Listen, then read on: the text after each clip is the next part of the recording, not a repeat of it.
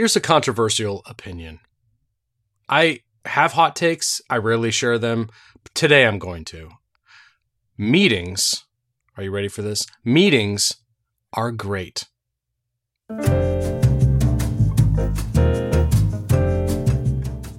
Now I know what you're thinking. Meetings are awful. And I've been in some awful meetings, so I hear you. I know where you're coming from.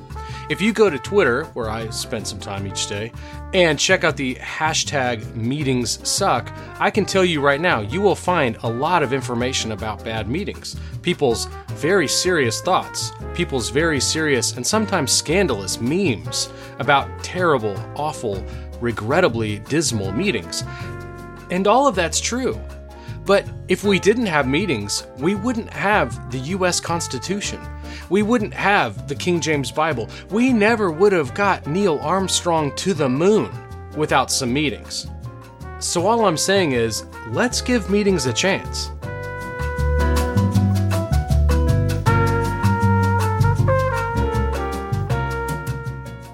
So if history tells us that meetings can be good, and certainly go back in your own history, you've had some meetings that were great. You've had some meetings that were helpful. You may not be able to access that memory all that easily when you're sitting through another dismal headbanger, but if you're not in that meeting, and if you think objectively, you can recall times when a meeting was super helpful and really helped move a project forward. But it's not true all the time, is it? One of the problems is that we default to meetings when we shouldn't. And so we end up with calendars of time confetti, days, hours chopped to pieces with meetings here, meetings there, interspersed between little bits of time to actually get work done. But part of our problem is we forget that meetings are work.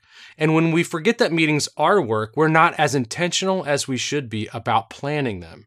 You'll plan your tasks, you'll plan your time, but most of us never bother planning our meetings. And that's what we're going to talk about today on the Business Accelerator podcast.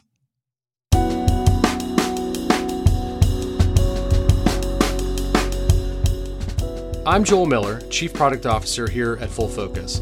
And today I'm talking with Megan Hyatt Miller, our CEO, about how to optimize the time that we spend in meetings. And then when that conversation's done, I'm going to talk to our Chief Experience Officer, Aaron Perry, and we're going to talk about some ways of optimizing the meeting itself. How do we get the most out of those meetings? I think if you get both of these right, it's going to make a huge difference in the effectiveness of your meetings. You're not going to be able to escape every one of them, and that's great, because the truth is, you need them. You need them more than you even know.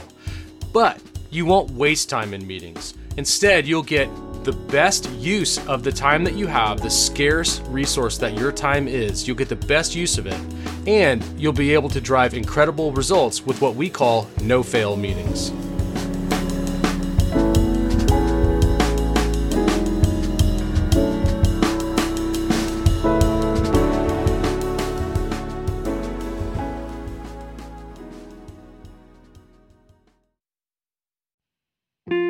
All right, Ken, do you know what's happening right now? No, I have no idea.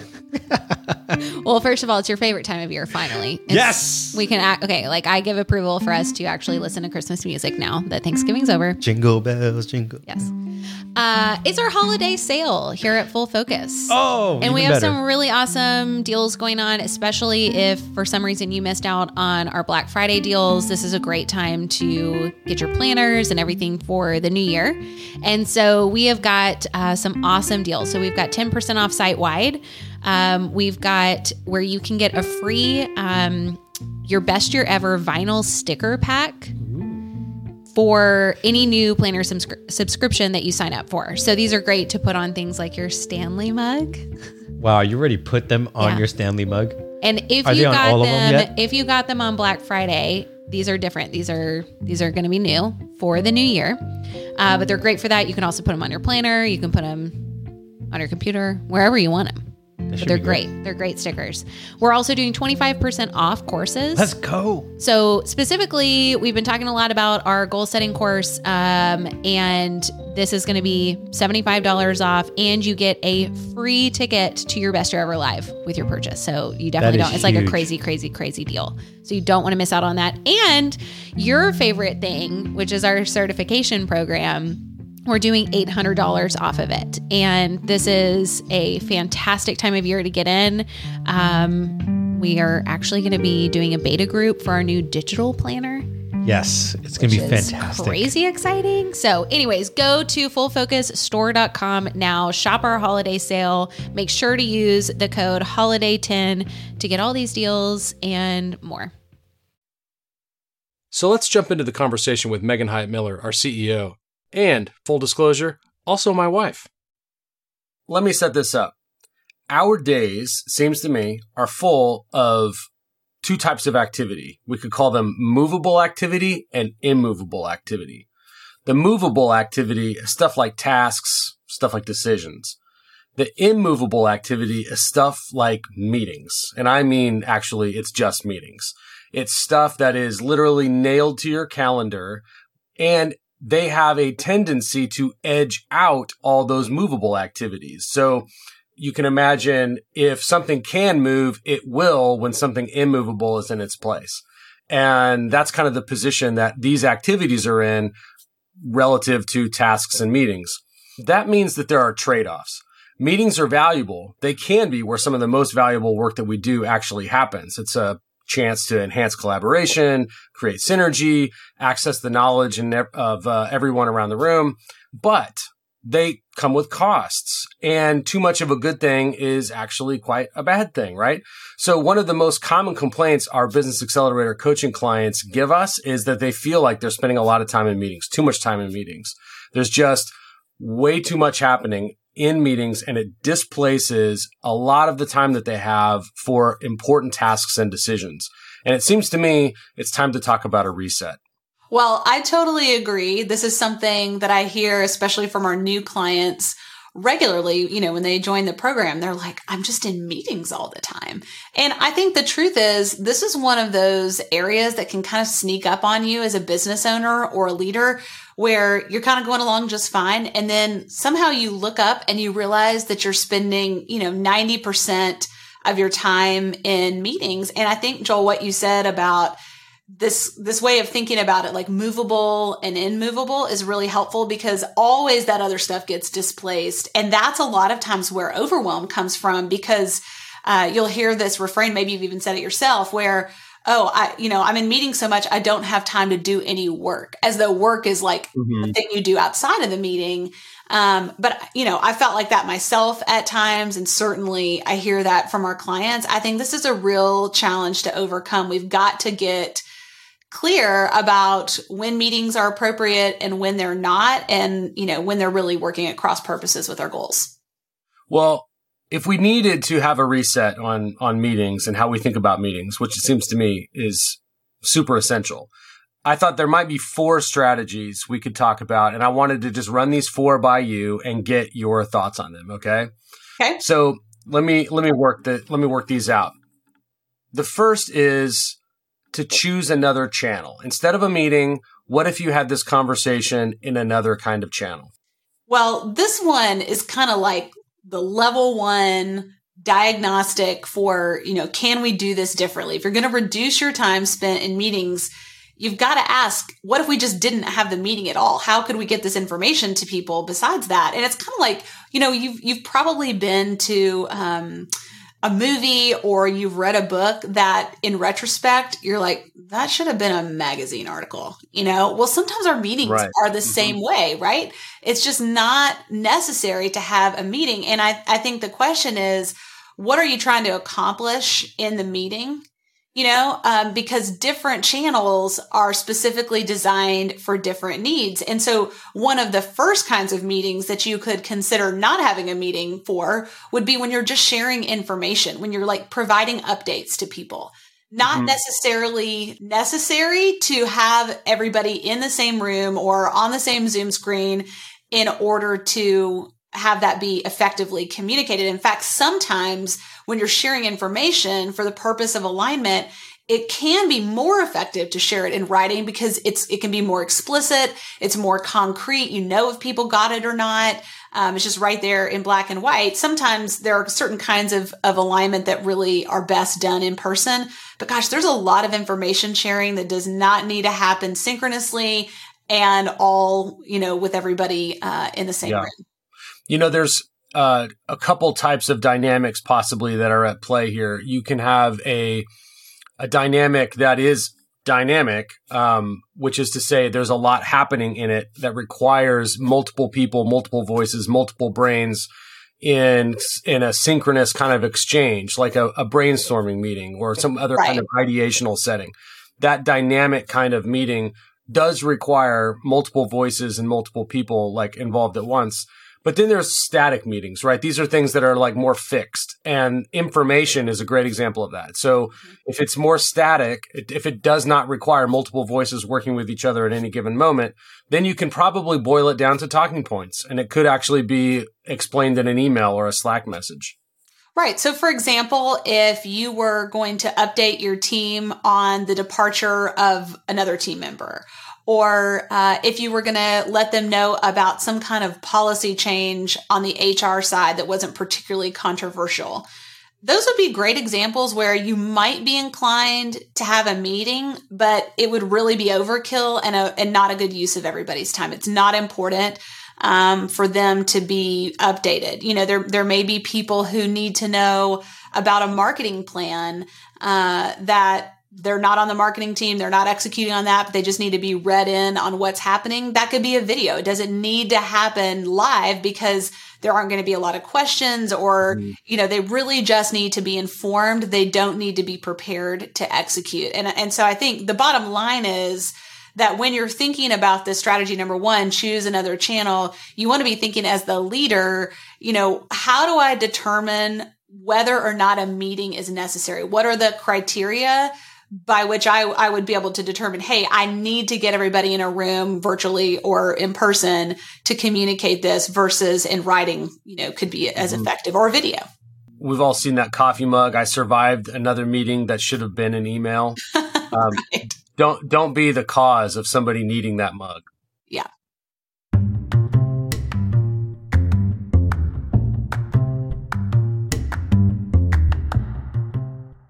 Okay, so one other thing that is important to remember about meetings, it seems to me, is that they're not free. The time of the individuals involved is valuable and like literally valuable. Like they get a paycheck. And if you went ahead and just processed the amount of minutes that they're sitting in that meeting versus their annual salary, you could tally up how much that meeting cost you.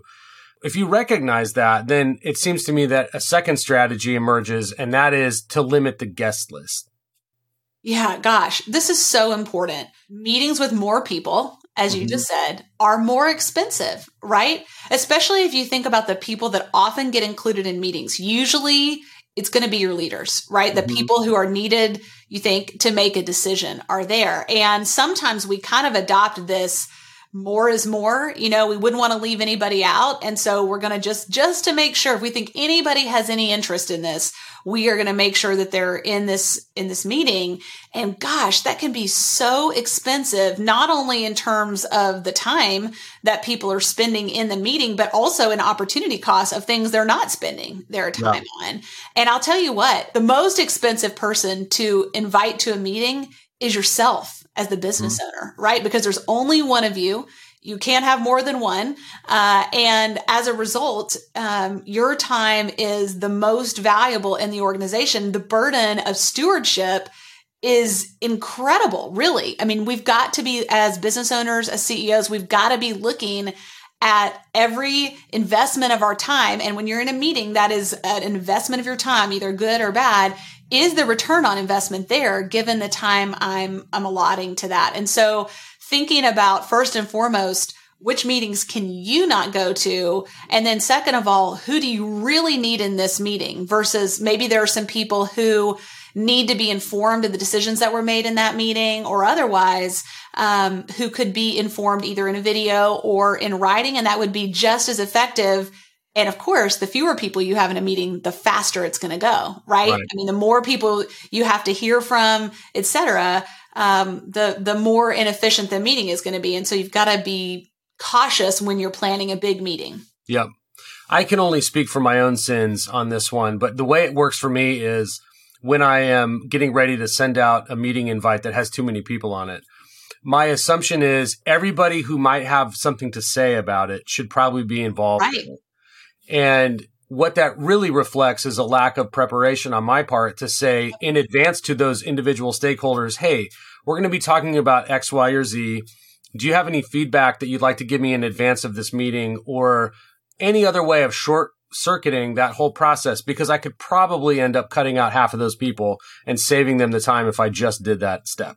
Yeah, I think that is such a great hack. And I think you and I had this conversation a long time ago, but sometimes we schedule meetings as a way of deferred thinking. Oh, 100%.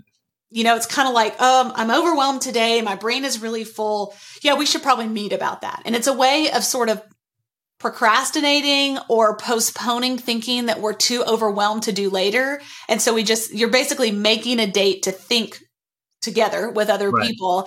And sometimes that is not an efficient way to think at all. Sometimes it's a great way to think, but sometimes if you were to just spend that hour on your own, you could actually get much farther than you could if you were in a group. And so again, back to strategy number 1, choose another channel, and then limiting this guest list idea of strategy number 2. The first person we should be thinking about here is ourselves, because man, we can, as a business owner, we can create all kinds of meetings for people because they can't say no to us, or they can, but there might be consequences to that negatively. And so typically they won't, and you can just like jam pack people's calendars in a way that's a total waste of time for them if you're not careful.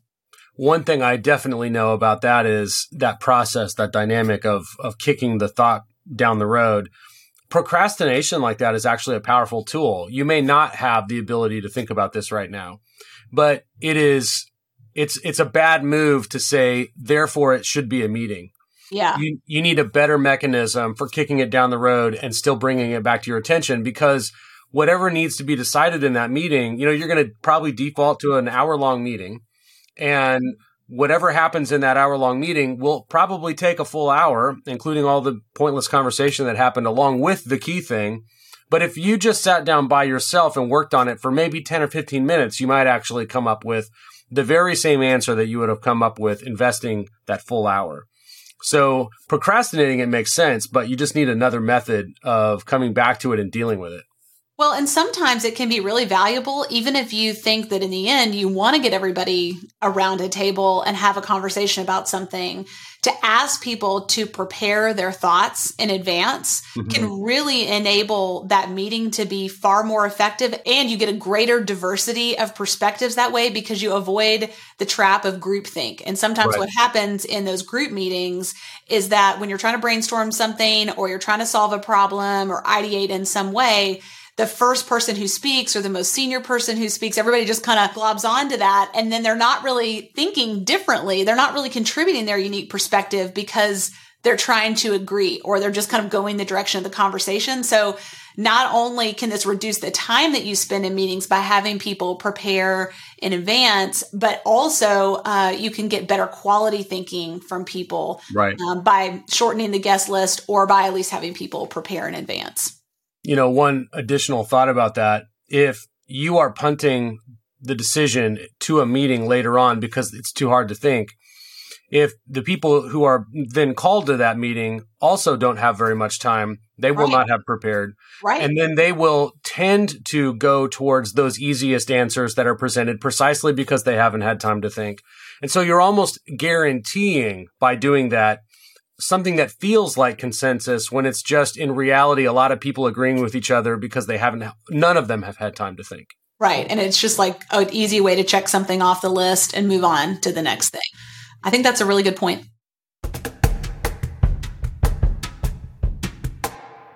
Then there's Parkinson's law.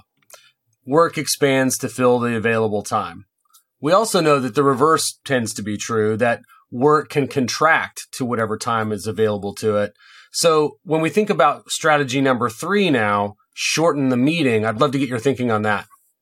Well, I love this one. This is probably my favorite on this list, partly because, if you've listened to this show for very long, you know that I really love constraints, partly because they force a different kind of thinking, different connections, different solutions than you would ever come up with if you just had unlimited resources. And honestly, I think they're a huge tool in getting ourselves to have the highest quality thoughts we can. And so I think shortening the meeting is a great tool for this, especially when you consider the fact that really, if you're honest, you've probably got 5 to 10 minutes, maybe even 15 before a meeting and after a meeting that are unproductive. You're running to the restroom, you're getting coffee, you're talking to people in the hallway. Now, this may be a little less true if you're working from home. You may be a little more efficient and less distracted depending on your situation.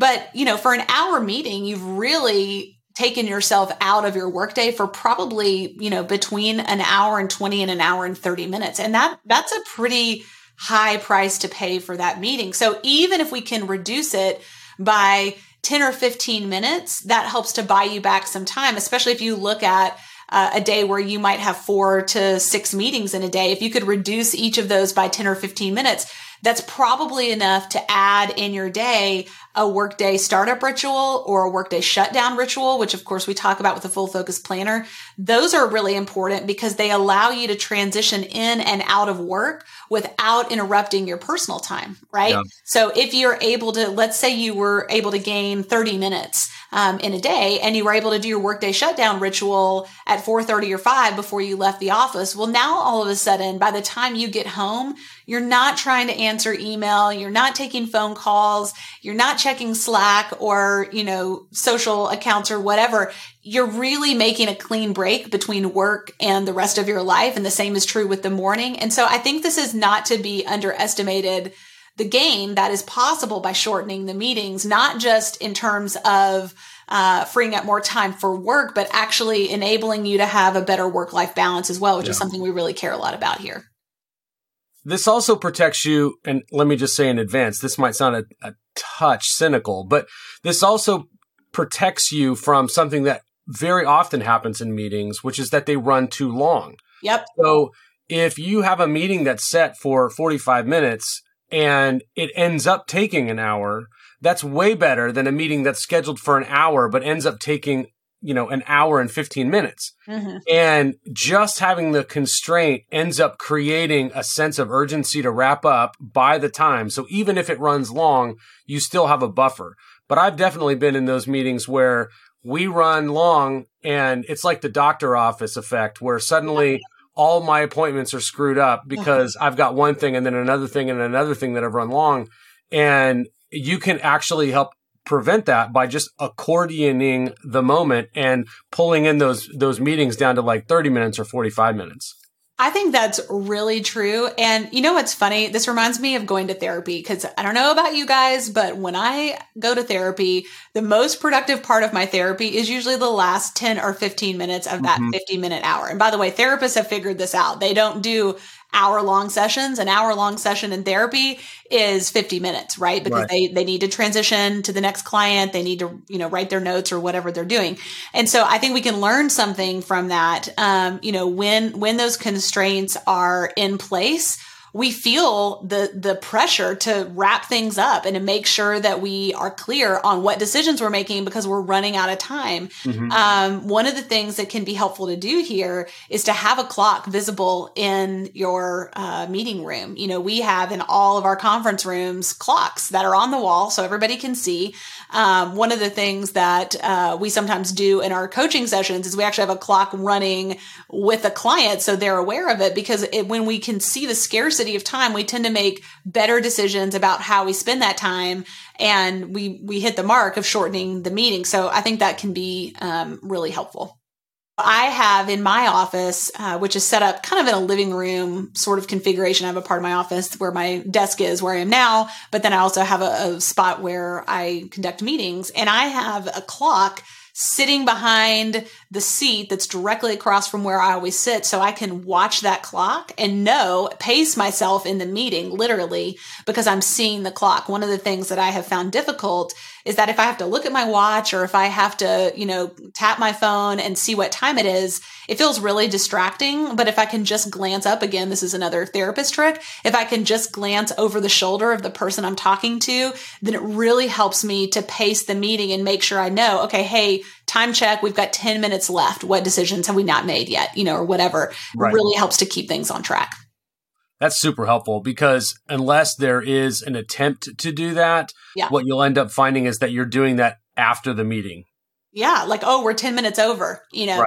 that feeling. Oh, shoot, I just checked my watch and we just already went over. What decisions do we still have to make? And then there you are 15 minutes late and your whole calendar is dominoed, into oblivion. Right.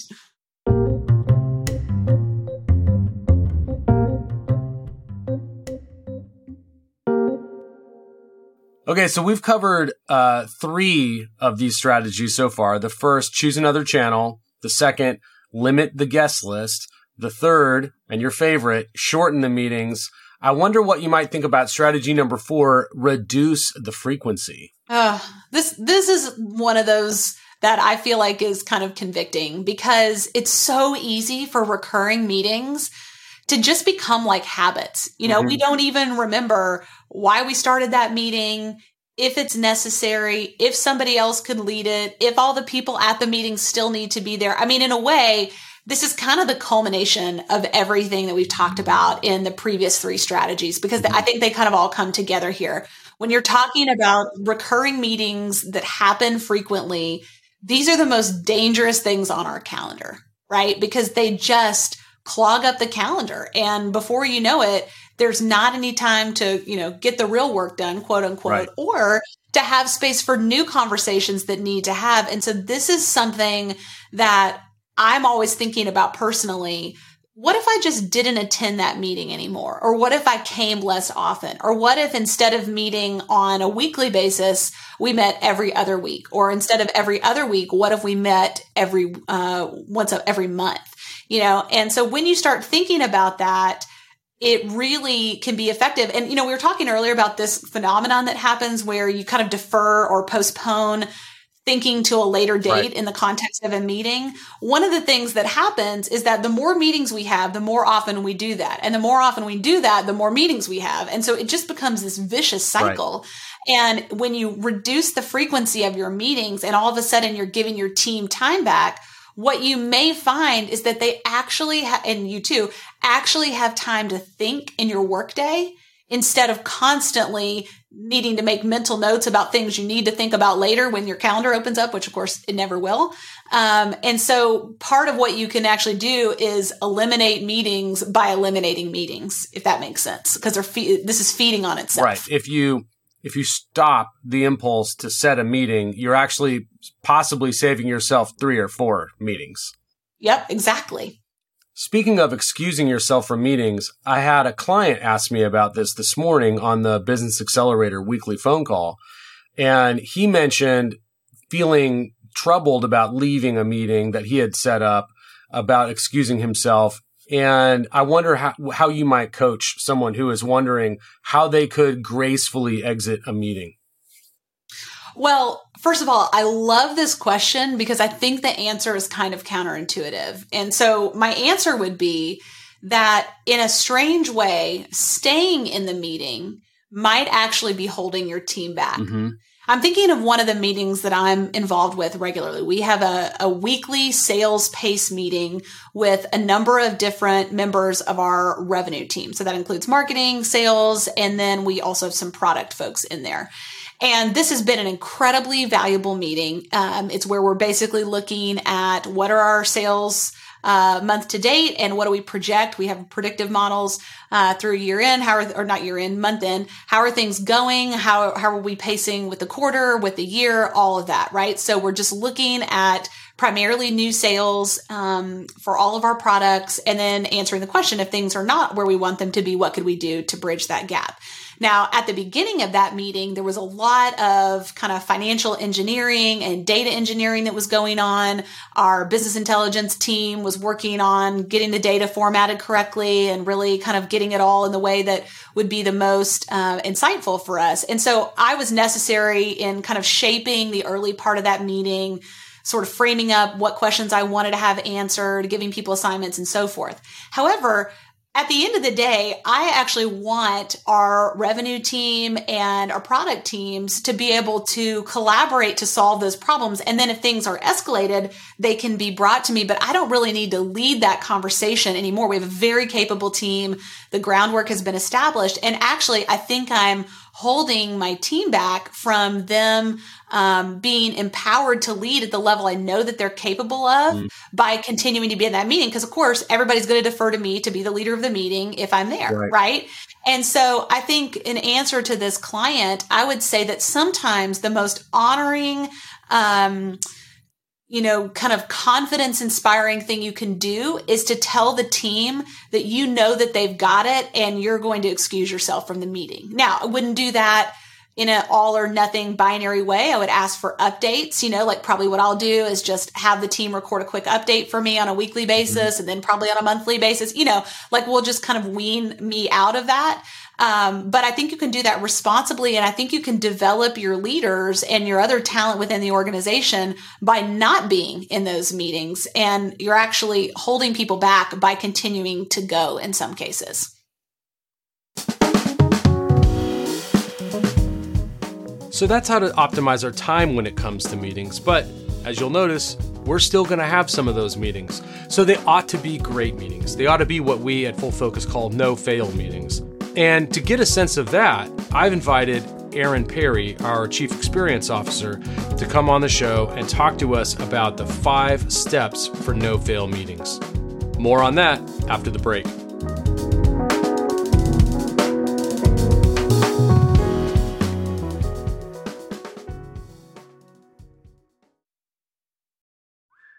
Marissa, I cannot tell you how excited I am for your best year ever live coming up January 5th. Yes, I'm so excited too. I can't wait. Yes, this is the event that you would want to come attend if you're just like, man, I want to look at how well did I do in the past, but I also want to set myself up for success to have, like we call it in the title, your best year ever.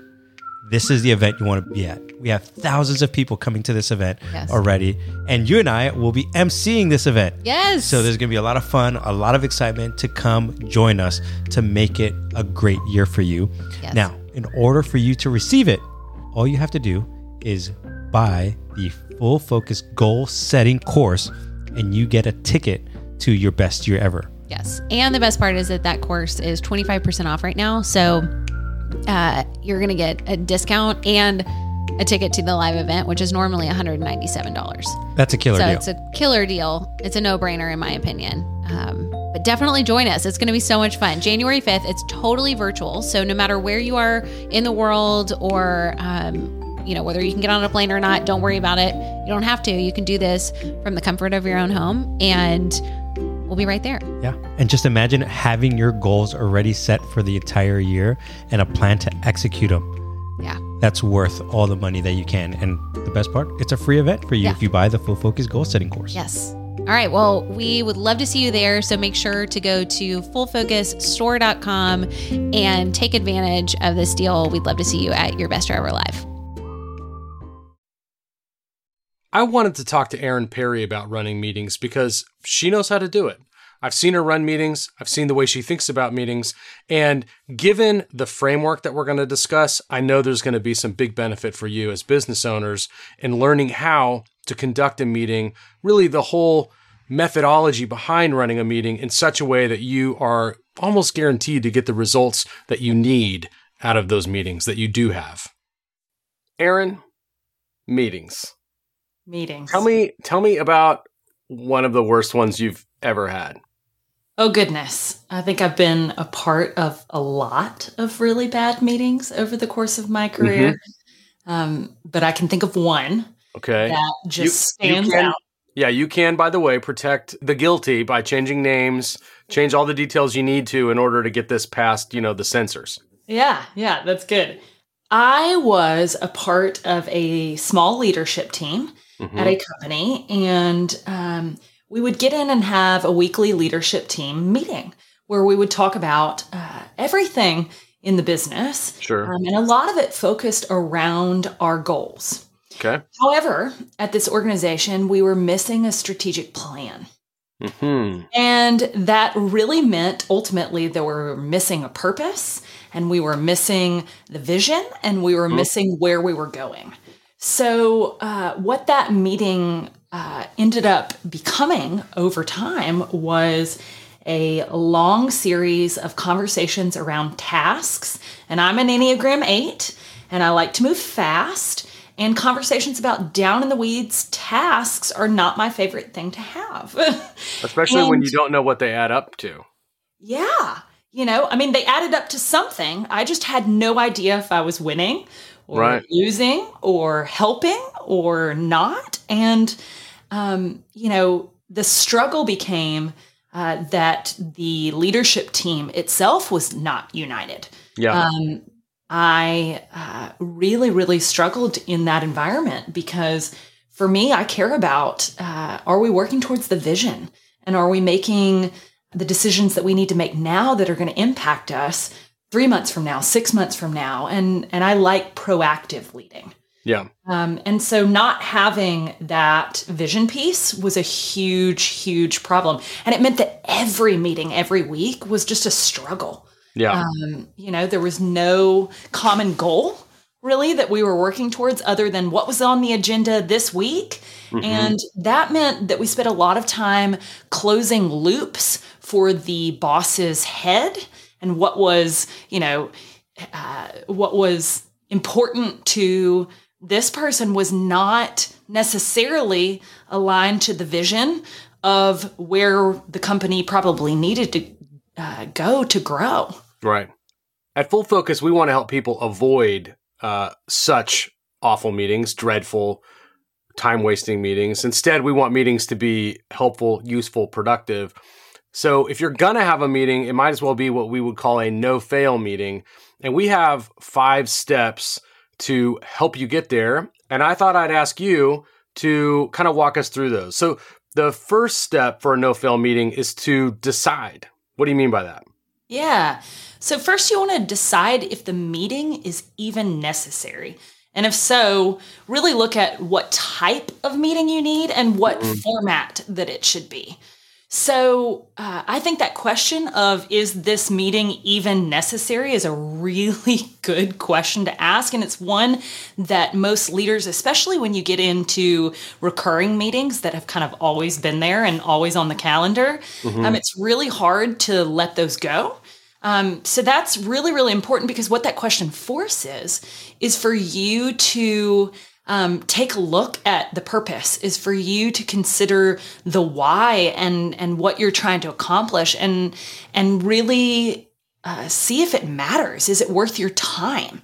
It may be, that you don't need to be the one in the meeting, that it might be the meeting for somebody else. So you could excuse yourself. But, really, I find that teams sometimes overmeet because there's a lack of process or a lack of clarity around something. And by continuing to meet about it and meet to solve the problem, you're not actually getting down to the root issue and where something's broken.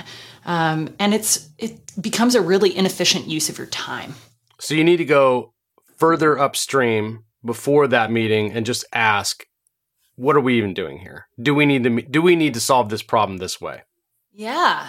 Yeah. And a lot of times you find you can solve it in other ways. Instead of having a meeting, can you just provide an update via email or Slack or something else, whatever other internal communication or a project management system? Do you need to provide this update? It's a great question to ask. Or could you just make the decision that you need to make? And I think asking all of those questions, and I know with my EA, we go through on a quarterly basis and look at our meeting schedule and just go, what could we get rid of? What no longer is serving the purpose that we need it to serve? So you can undecide. In that first step, you can always go back and redecide. You can make a different call. Yeah. So step 2 is schedule. A second ago, you mentioned, like maybe you don't need to go into the meeting.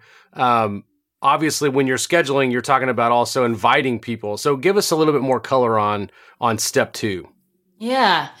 Well, step 2 really involves scheduling the right people at the right time and making sure that it's the right length and the right location. Mm-hmm. So I think a good practice to do is to question who are the stakeholders that need to be involved?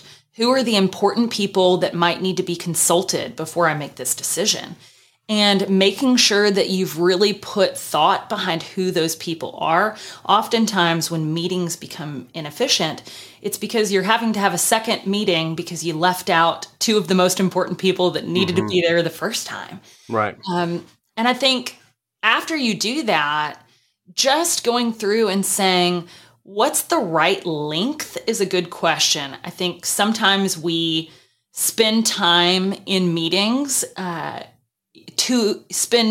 it's too long of a time that we're spending in meetings. And the constraints can actually force the focus in the meeting. So making sure that you dial that in and try to set up those constraints appropriately, I think is good. And then just considering the location is so important. We're in a post-COVID world, and certainly Zoom is something that's popular and a right thing for a lot of companies, but there's always that benefit of an in-person meeting and, coming together in a room and brainstorming and solving problems too. And so what is going to drive the results for your meeting, I think, is a really important consideration when you're planning out those meetings. Yeah. When we get to the next step, I think this will become even clearer, but I love a whiteboard. And I can solve any problem that faces humanity if I have the right people in a room and a whiteboard. So I really value that point. I think a lot of times we end up not giving enough consideration to how the meeting will be conducted in terms of location. So you have some people hybrid, you have some people in person. They maybe the meeting room is not set up properly. So even if there is a whiteboard, the people who are hybrid can't see it. The people who are virtual. So that there needs to be enough planning in advance of that in order to help produce the right outcome. Sure. And to your point, Joel, I think it's such a good one. Making sure that you equal the playing field. Mm-hmm. So we want to be considerate of, hey, if we really need the collaboration and we really need everybody to participate, maybe we put everybody on Zoom, even if half the people are in the office together, so that we can get everybody on that equal playing field. Sure. Or we'll send out an invite beforehand and say, hey guys, it's really important for you to be here and be in person. We're trying to equal the playing field. So come on into the office and let's all get on the whiteboard together, and I find that's helpful in just considering, what's going to produce the results and how important is the meeting, is a part of that consideration. Yeah. Well, that leads us to step 3, which is prepare. And we mean specifically an agenda, which does relate directly back to your point just then about the kind of location or who would be there or whatever. This is about the result that you're after. Tell us more about that. Yeah. I think too often people don't have their eyes on what's the result and what's the outcome I'm after. And so you got to consider, are you trying to make a decision here? Are you trying to, hopefully you've already gathered your data beforehand and you can actually do that in the meeting. But that agenda can serve as a way to keep you on track, to keep you focused and honest. It also includes things like naming a facilitator. Maybe you as an executive are leading a meeting, but you want a facilitator to come in and help keep things moving in the meeting and keep you on track with your time. Usually EAs can fill that space, and it allows for there to be real focus and for that parking lot idea of what's not on the agenda doesn't need to be talked about right now. A lot of squirrels show up in meetings. Oh my goodness. All the chasing that sometimes happens. And honestly, keeping that agenda helps keep you honest in terms of your use of your time. Mm-hmm. You know, your time's valuable as a business owner. And sitting in a meeting where people talk about things that are way off topic is not a good use of anybody's time. And so keeping an eye on those results and the outcomes that you're after and using that agenda to keep everybody on focus. It also helps to send out that agenda ahead of time. I love that because it allows people to prepare for the meeting, to come with an idea of what's going to be discussed. You can outline expectations and responsibilities for things like reporting and things that need to go into the meeting. And it's just a simple but powerful tool to organize your thoughts. Right. And when you're trying to accomplish big goals and big results, keeping that focus for your team on here's the outcome that we're after, I think helps to create alignment. It also potentially helps solve the problem that you talked about at the beginning, which is the vision problem, because this is not just an agenda. This is a results-driven agenda. This is something connected back to the overarching plan that you're trying to execute. And so if you're forcing somebody to think back, like, what is the point of this meeting? It's not just merely instrumental. It is helping drive to a larger goal. And if it's helping drive to a larger goal, or more importantly, a larger vision, then you've helped close that loop. And instead of sitting there in that meeting and just playing whack-a-mole with the problems that happen to be showing up in a business, you're there organizing people's thinking, organizing people's problem-solving capabilities, organizing the brainstorming towards the vision. Mm-hmm. Well, and it keeps you from diverting from that vision, Joel. I mean, really, what I find is sometimes what's important or feels urgent or feels like it's the fire of the moment is not always connected to the vision. And it helps you stay focused on what are the big things that I really need to care about. And it really guides it in that way. And I think it's powerful. It's simple, but it's powerful if you use it in the correct way. Well, that leads to step 4, which is the actual meeting. So step 4, meet. And while you're meeting, we're looking here at how do you use that agenda? You talked a few minutes ago about the facilitator, about using a parking lot or something like that. Talk to us about how you actually use an agenda properly in a meeting. This is like one of those things that might strike some listeners as riveting as possibly watching paint dry. However, if you do this well, you can make a meeting go from being not that useful to being like maybe the most useful use of your time, investment of your time that day. Yeah. I always start meetings by looking at the agenda as a group and uniting around the purpose. I think that part is really, really important for the alignment. That 30 seconds at the top of the meeting can save you from going off into one of those squirrels and chasing it around the tree, right? So this is just like identifying the purpose. So the result that you're after in the meeting, you're going to underscore it and make sure everyone's on the same page before you get going. Yeah, absolutely. And then I think it's making sure that you're also building an understanding at the same time of here are our time constraints. So let's say that we've broken apart that agenda and there's 3 major things that we want to talk about. You want to kind of set aside and create time blocks for that conversation. Again, those constraints can help you force decision-making in a faster way. And ultimately, hopefully, you've prepared your team ahead of time. But you put in those constraints and make sure that everybody knows, hey, here's what we're going to talk about.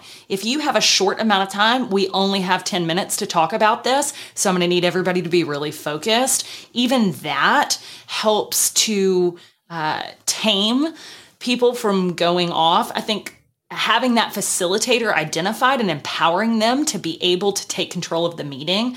You know, for us, commonly a facilitator is one of our EAs. Mm-hmm. And they come into that meeting and they say, hey, okay, you've got 5 more minutes to discuss this. And then we have to move on to the next topic. So they're constantly checking in. They're constantly keeping the conversation moving. And then they're also really using that agenda as a place to capture notes, comments, takeaways from the meeting and action items so that when you get into decision-making mode, you can track that decision and you can keep people honest. When they're walking out of a meeting, you want a measure to hold them accountable to, and having something written that everyone can see, that everyone knows, it becomes a powerful tool even after the meeting. There's nothing worse than meeting on something important, arriving at a critical decision, and then nothing happening afterwards. Mm-hmm. Mm-hmm. So that leads us directly to step 5, which is to follow up. Following up is probably the most important part. And really, you want to do a couple of things. You want to review those meeting notes. You want to have enough follow through to complete those assigned tasks. And you want to be able to hold other people accountable to what they committed to in a meeting. And so one of the tricks that we use, whether you're on email or Slack, is to send out that agenda after the fact and say, okay, here are the commitments and action steps that we made in this meeting. Here are the due dates that you need to be aware of. And then we're likely going to put it into a project management system so that we can keep track of the progress of those. In the very least, we're going to address things and follow up on them in our one-on-ones with those delegates so that they know, hey, we're still expecting that, and building in the expectation of, I want you to follow up with me and let me know your progress. Maybe let me know where you're hitting barriers, and really use kind of the follow-up activities as a check-in on performance.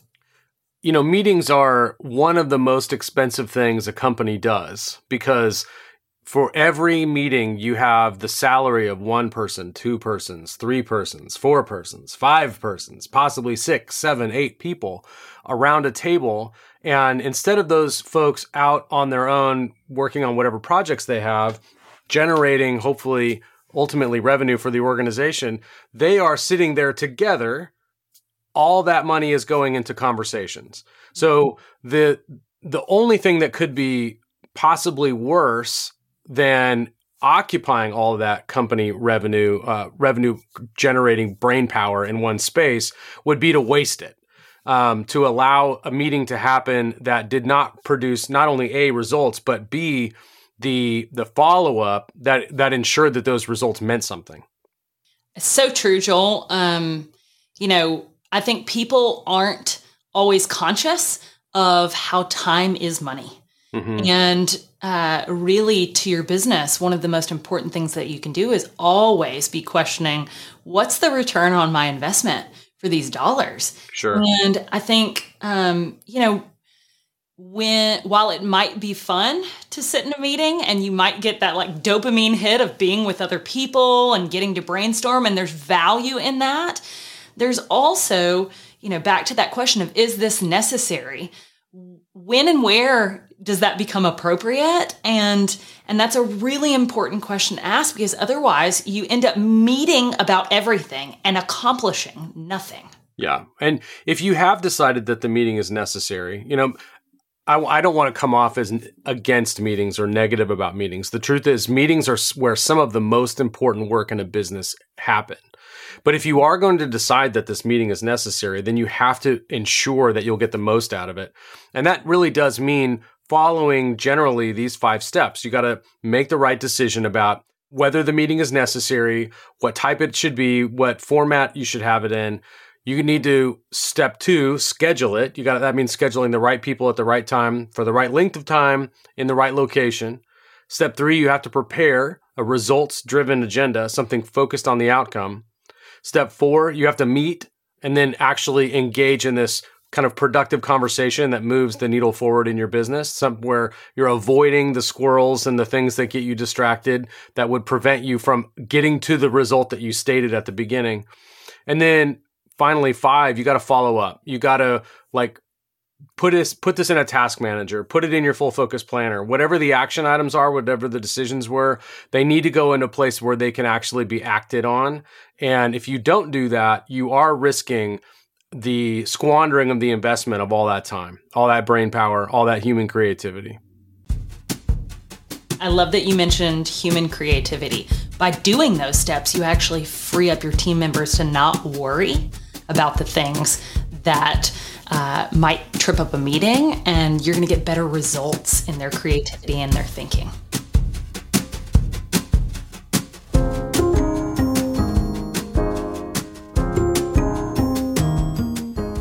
I want to thank Aaron for coming on the show to walk us through that methodology, those 5 steps. And I want to come back to what I said at the top of the show, that we ought to give meetings a chance. I think if you put these 2 conversations together, what you'll see is this, that not every meeting is essential. In fact, a lot of meetings are not. And so if you get out of those meetings, you can save your creative energies for the meetings that are essential. And once you know what those are and you know how to run them, you'll be able to get the results from those meetings that you need. You'll be able to have the right people around the table, whether it's virtual or not. You'll be able to have the right kinds of conversations.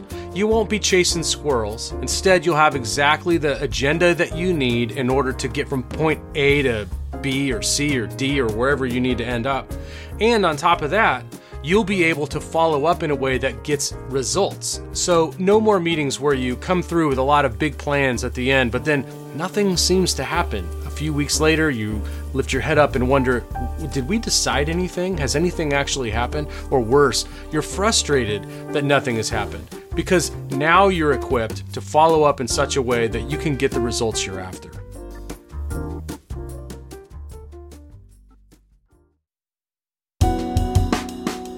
And that's it for another episode of the Business Accelerator Podcast. Thank you for listening.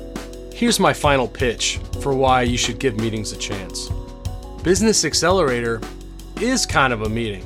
It's group coaching, also one-on-one coaching, but in those group coaching sessions, I cannot tell you the number of people that we've gathered together that experience wild, incredible transformation in their businesses. And they wouldn't have had it if they weren't open to at least one meeting, and that one meeting can make a huge difference. If you're a business owner and you're interested in learning more about our Business Accelerator coaching program, go to businessaccelerator.com. We help successful but overwhelmed small business owners just like you scale yourself and your business so you can win at work and succeed at life. It's what we call the double win. And again, if you want to experience that for yourself, go to businessaccelerator.com. That's it. We'll be back next week with another conversation to help accelerate your business.